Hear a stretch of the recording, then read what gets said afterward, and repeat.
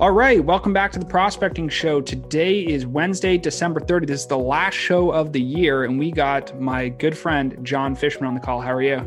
Good. How's it going? Yeah, man, things are good. So I know the Prospecting Show, it started November of last year, right? So we're like 13 months in here, and the whole goal of the show is to interview entrepreneurs and small business owners to figure out what they do and how they help other people. So to kick it off, introduce yourself and tell us a little bit about what you do. So the present here first. Sure. First of all, thanks for having me. Yeah, I'm happy we got to know each other better during COVID. So I consider you a COVID friend. My business, I'm based in New York City. I founded a business development company about 2 years ago. Our focus is on working with startups and a host of companies to provide business development as a service. We felt like there was a void in the market, and we saw a lot of investors that were out there leading with capital and then following with business development or advisory as a service.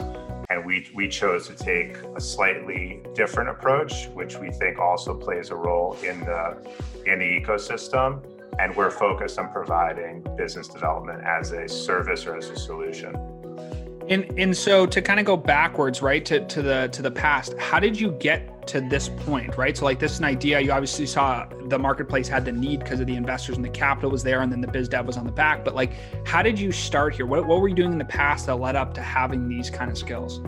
Yeah, I think it starts with being a people person and being relationship driven. I guess I get some of that from my family, or my father has kind of always been good. My parents have always been good as having a lot of friends and being social and treating people the right way. And so I learned a lot of skill sets from them.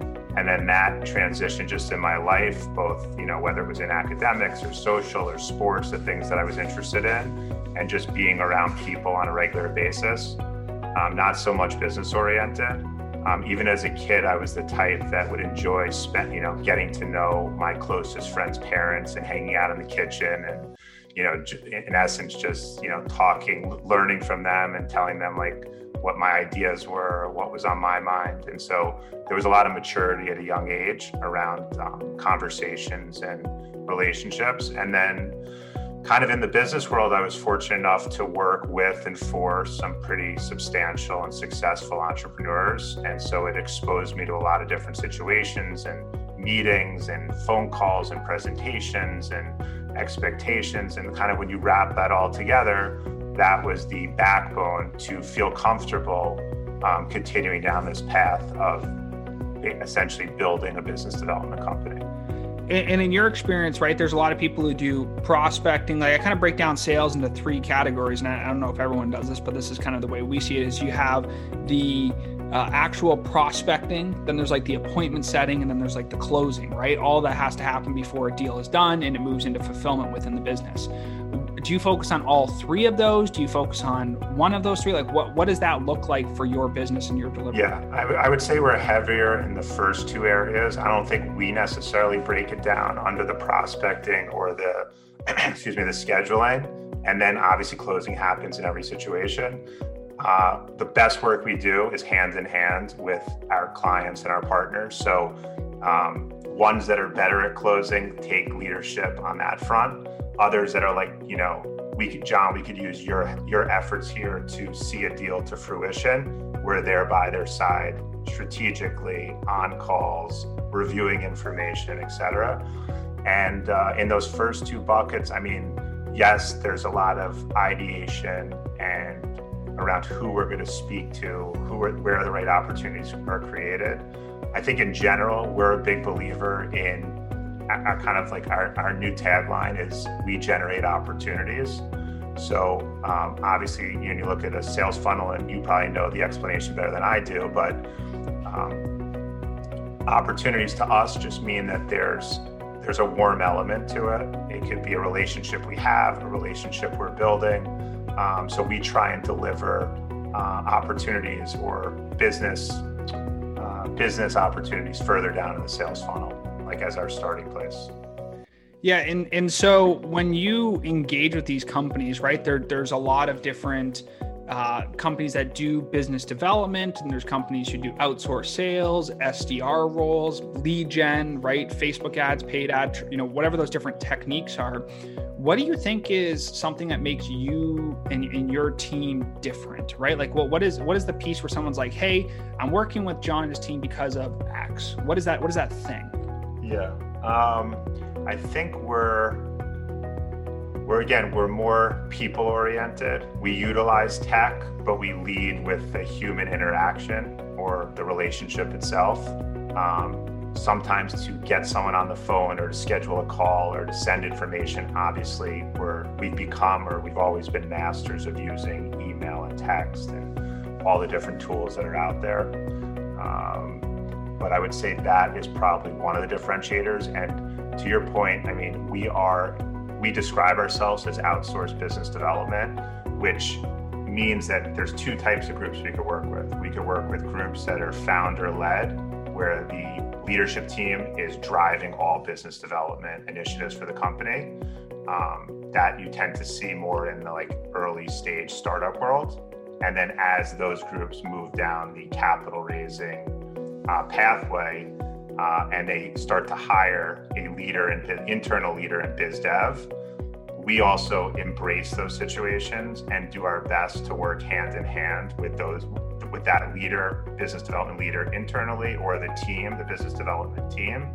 And our job is to find the right balance and where we could support them and kind of bring new opportunities to the forefront and work hand in hand with them, and things roll up to the CEO or founder, co-founder situations. Yeah, and so what makes a good fit for you guys, right? I know there's a lot of companies out there. There's the whole product-based companies, there's the service-based companies, and then there's all these segmentations within those markets. What makes somebody a good fit to work with you? Yeah, I mean, one of the pitches that we've been using over the last few months, and it kind of came to fruition the more conversations we had and seeing the greatest impact we were having with clients and projects we were working on. We like to look for companies that have some differentiated technology, service, or product. So let's just say it's okay if there's some saturation, but we try and not go into overly saturated, work with companies that are in an overly saturated space. That's one element. The second is we also like to work with groups that are a little bit under the radar.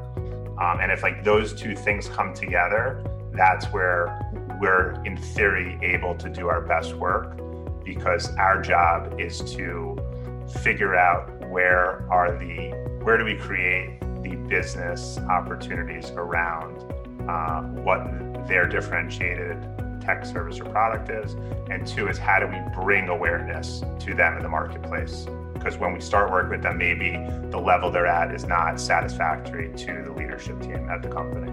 Yeah, and that makes a lot of sense too, right? Companies that are already at the top have a whole team in-house is not gonna be a good fit, because you guys are able to take them from where they're at to where they want to go.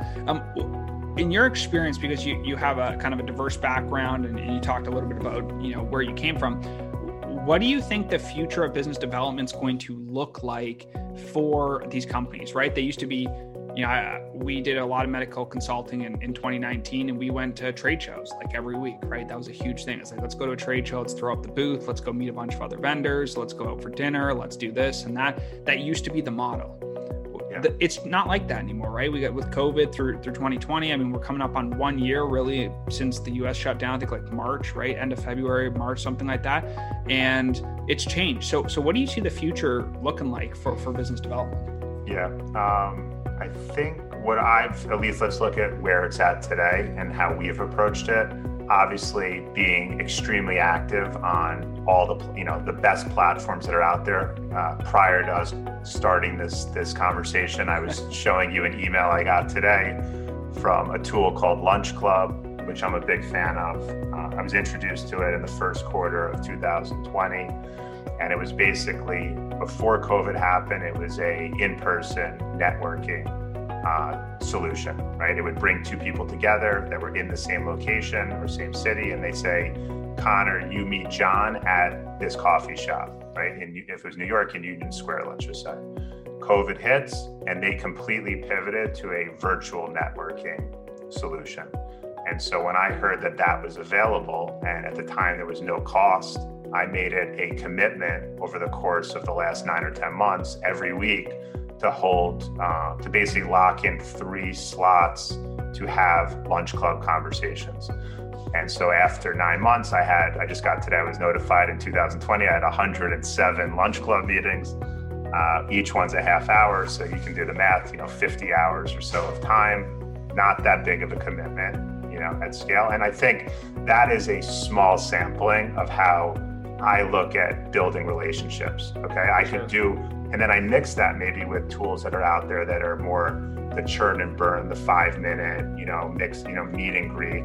You and I also were connected, I think, originally through the Founders and Funders group. And so that was, during COVID, and hopefully will continue to be a great way of meeting people in, smaller group settings online. But I think the difference between where we're at today and where we're going, as I said, relationships are central to how we look at business development.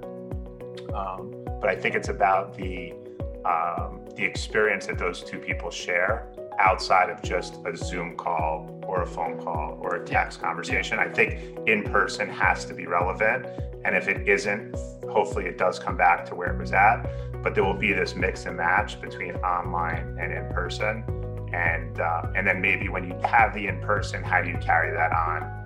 In a virtual, if you were visiting from, where are you based in Pennsylvania? From Pittsburgh, Pittsburgh, West Side. If you came up to New York, like let's say we built this relationship over the last year, you come to New York, I hope you'd feel comfortable being like, John, I'm in New York, let's get together, and we'll do that. But then once you go back to Pittsburgh and maybe aren't traveling here for the next year or 6 months or whatever it is, how do we keep that relationship going where we still feel like we're living up to the magic that was created if it was an in-person, dinner we shared or networking event we went to or conference or whatever the interaction is in person. Yeah, it's an interesting concept too, because I think one of the bigger things about networking the old way versus the new way is if back in the day, right, a year ago, it was, if you wanted a one-to-one meeting, you had to physically go somewhere, you drive back and forth, take the subway or whatever it is to have that one-on-one meeting, or you do the one-to-many approach by doing the conference. Now what I can do is have 10 times the meetings in the same amount of time and not have to go anywhere. And I can just walk to the next room to eat some food. You know what I mean? Like it's really changed the way that you do some stuff. And I think that allows more scalability, faster paths to revenue, quicker relationships. And also if something's not going right, if it's not a good fit, you can get out real quick. And it's not like, oh, I just drove 45 minutes to have a meeting that wasn't a good fit. It's like, let's jump on Zoom, let's chat, or let's do a phone call, take 5-10 minutes. If it makes no sense, we won't talk ever again. It is what it is. And that model is just so much more scalable because now I can hire a remote sales team or a business development team like you guys, and I don't have to worry about where you're physically located. It's great. Yeah, the scalability of virtual interactions is obviously exponential to in-person, but I think the business you're in, the business that I'm in, lend itself to having that volume of conversations and kind of seeing where it all leads. I do think there are businesses out there that can't be recreated or replicated online. There's plenty of I'm not in the manufacturing world, but if you're in the manufacturing business or you're doing site inspections and on and on and on, like I come from the real estate world, like you're not able to do construction remotely, right? No one's figured that out yet. Right. Short of some robotic solution or, modular building and et cetera. But the point is that I think if virtual lends itself to being more successful, then new businesses are going to be built around leveraging the volume that can be created online. And I think you and I think alike is what tools do you kind of introduce into your tech stack or tech ecosystem related to maximizing your day and being out there and conversational and doing prospecting, et cetera. And I think that's where there's massive opportunity because there's so many tools available. Which ones do you use? How do you use them? How do you create efficiencies? How do you weed out stuff that may not be integrated? How do you mix in new stuff? Testing out new elements of technology that's available. So I hope I could always share my knowledge when I work with clients, but half the time, if it's a technology group, just the way they may use Slack, I never thought of using it in that way. The way their CRM system is implemented or built, I was like, oh, that's a good use case. So constantly learning, I think, is key to being able to develop a business. And a great quote I heard recently, just to share, something along the lines of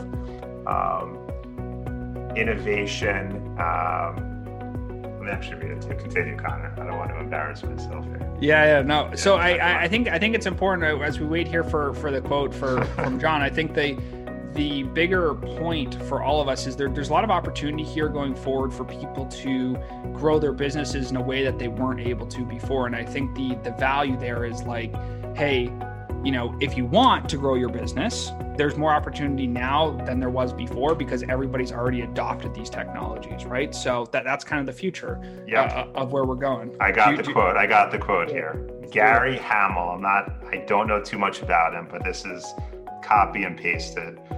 His quote is, to be an innovator, you don't need a crystal ball, you need a wide angle lens. And I think that captures it really well. And just kind of seeing everything that's out there. You don't have to necessarily predict the future, but you have to see what's going on, have a feel, have a pulse, be active, be engaged, and that will help you formulate elements or the full rollout of innovation. I don't think you could just predict what's going to happen next. Right? No, yeah, that's a very valid point. I think the other thing that's even kind of parallels that is not that we can predict it, but we can look at trends in past histories and things that have been successful and understand what people are interested in, right? Everybody wants to make money, save time, be more efficient. Everybody wants those four things, right? It doesn't matter what you're doing. No one ever goes to work and says, oh man, I wish this task took twice as long. Nobody says that, right? Because it's not what they're looking for. Everyone wants to do it cheaper, faster, quicker, better, right? Less people, whatever it is. And so if we can think about that as we innovate going forward, whether that's in outsourced business development, in prospecting, in sales, in a deliverable on the backside, some kind of tech or software, whatever you're doing, I think that the key today, like going into 2021, the key is speed. How fast can you implement or iterate on the thing you have so that you can get that data back and you can do the next step? The speed is everything. There's people all the time that come to us and they're like, well, you send 25,000 cold emails a week. Why so much? I'm like, because we do more than everybody else, right? The whole goal is to do more than everybody else because we know that the outcome stems from that. And so I think it's really interesting that people are always worried about like, hey, is this perfect? Now, imperfect action every day leads to consistency, which leads to outcome. Don't fool yourself that the perfect email or the perfect LinkedIn message or the perfect phone call or the perfect whatever, Lunchclub, right? The perfect meeting doesn't have to exist. It's that you need to do a lot of them and learn from them, and then they can become perfect. Yeah, I'm a big follower. I became friendly with a guy named Jesse Itzler and his organization. We're working actually closely on a few projects together. His group, one of his business divisions is called Build Your Life Resume. And I want to attribute this statement to him where he said, just start the process. I have a tendency in my earlier days to maybe try and think what the other side, how they were going to interpret what it is I didn't even do yet. And I think if you just say and create a storyline in your head, and that by itself, it's almost like, I think someone said, all ceilings are man-made, right? So if you kind of like live your life that way, that anything is possible, and don't create business limitations before you've actually, to your point, just got, started to get going. I always was I went to NYU for my real estate master's in my early 20s. And a professor there that sadly passed away maybe like 10 years ago said that your 20s are all about learning, your 30s are all about positioning, and your 40s are all about reaping the benefits of 20 years of learning and positioning. I'm 41. And so in my mind, when I look around at other 41-year-olds that maybe have more net worth or wealth or perceived success, whatever it is, I was like, you know what? I'm going to kind of stick to this game plan And like obviously like the work ethic I gained in my early years as an analyst and and working for someone that expected like the highest level of performance. When you talk about speed, I've been trained to be highly responsive. Like you could text me or call me. I don't say like, it's the end of the year, Connor. I'm not saying that, oh, I'm shutting down because it's the end of the year. I'm saying it's just another week. It's it's one of the 52. Yes, less people, but some of the best deals we've ever worked on happened in December of the year. And, so I kind of treat each moment in time as its own opportunity and make the best of it and kind of see more like glass half full type of perspective. Yeah, that's totally true too. And I think it comes back down to communication, right? And kind of one point I want to make here is, I don't know if this is a quote that somebody else made, but I kind of thought about it the other day. It's that you can't get an answer to the question you don't ask, right? And I just kind of thought about that. I was in this Facebook group where there's a bunch of other entrepreneurs, and they said like, well, what's the biggest problem? It's like, you can't get an answer to a question or a problem that you have that you never asked. And like a lot of people looked at that and went like, wait a second, that doesn't make any sense. It's like, yeah, it does. Like if you don't ask the thing, if you don't say, hey, what about this or how about that or what do you think? They can never answer it, so you can get no information. I think that's the skill, just kind of like tracing it back to my past and how it's helpful to what I'm doing today.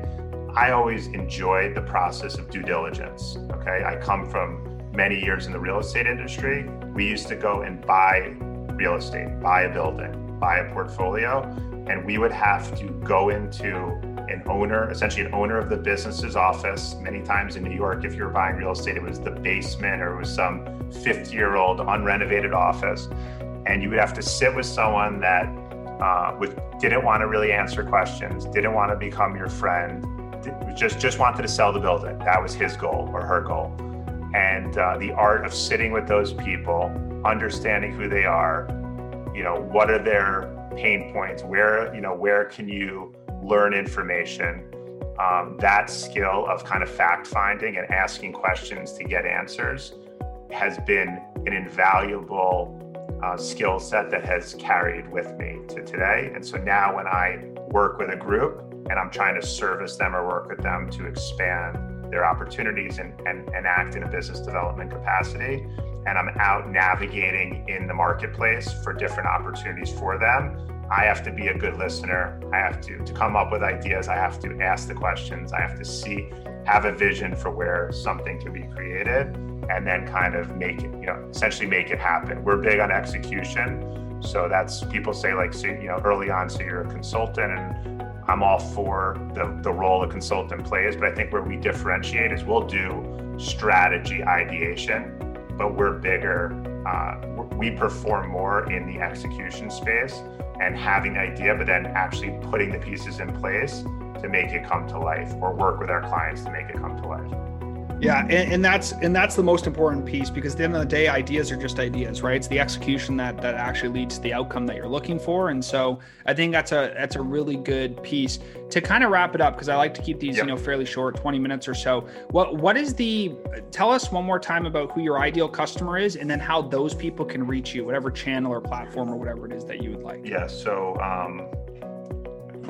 our website company's name is Bizydev, Bizydev. I'm sure Connor will have all the best links for it in the podcast text and link outs. I'm pretty active on LinkedIn. I take pride in being responsive on inbound messages or communication that is not fully template. I want someone to actually put the time in to customize why we should be connecting. So just a little effort, you will always usually get a response from me. And if you don't, pick me a second time. As I said, I take pride in being responsive. So I have a tagline that I use that I joke with some of my friends. I'm happy to share with your audience. Hopefully doesn't go too wide, because it's still a little bit of a secret sauce. It's the acronym FU. I think I may have mentioned this to you. And it's all about following up.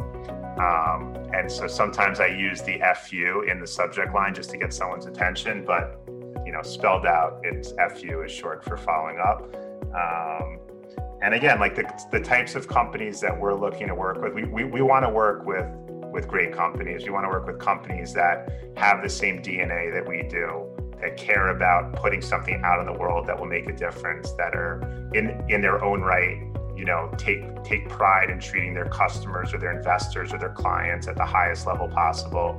And we want them to embrace us as their partner. You know, we're choosing to work with them, they're choosing to hire us. That's the chemistry and the magic that we're putting together. And then how do we attack the business world as partners to, you know, grow their company and to ultimately, you know, make money or to gain, you know, market traction that they're looking to achieve. Yeah, so that's perfect for anyone who ends up listening to this podcast. If you're looking for the business development services, I know John's got a market that he kind of serves, but at the end of the day, you're going to notice, I think most people are going to notice that the world and the way that sales are being done are totally different today than they used to be. And so if you're looking to outsource sales, even if you're earlier on, but have a proven offer and don't have 100 people on staff, I think there's a great fit to have John and his team work on business development, because at the end of the day, you can go hire someone and train someone and put them through that process, or you can just hire somebody who actually knows what they're doing, which is probably and as a friendly offer for to your businesses. Audience, like kind of as like a on the spot value offer. Anyone can reach out. Like there's no judgment. Don't try and create a storyline in your head as to why you are not a good client or potential fit. If I could be helpful to anyone in Connor's community, feel free to kind of ping me and be in touch. And I was kind of looking back, we dropped a lot of quotes on this podcast, which is not my normal style, but there may be something there for a future podcast, is you just drop quotes to each other back and forth and then talk around it, right? Oh, that's funny. Well, man, listen, I really appreciate your time. Again, Bizydev, John Fishman, thank you so much for coming on the Prospecting Show. Like I said, last episode of the year, this will get launched tomorrow on the 31st, and we'll go out before the end of the year. Really appreciate your time, man. Have a great rest of the day, and thank you for coming on the Prospecting Show.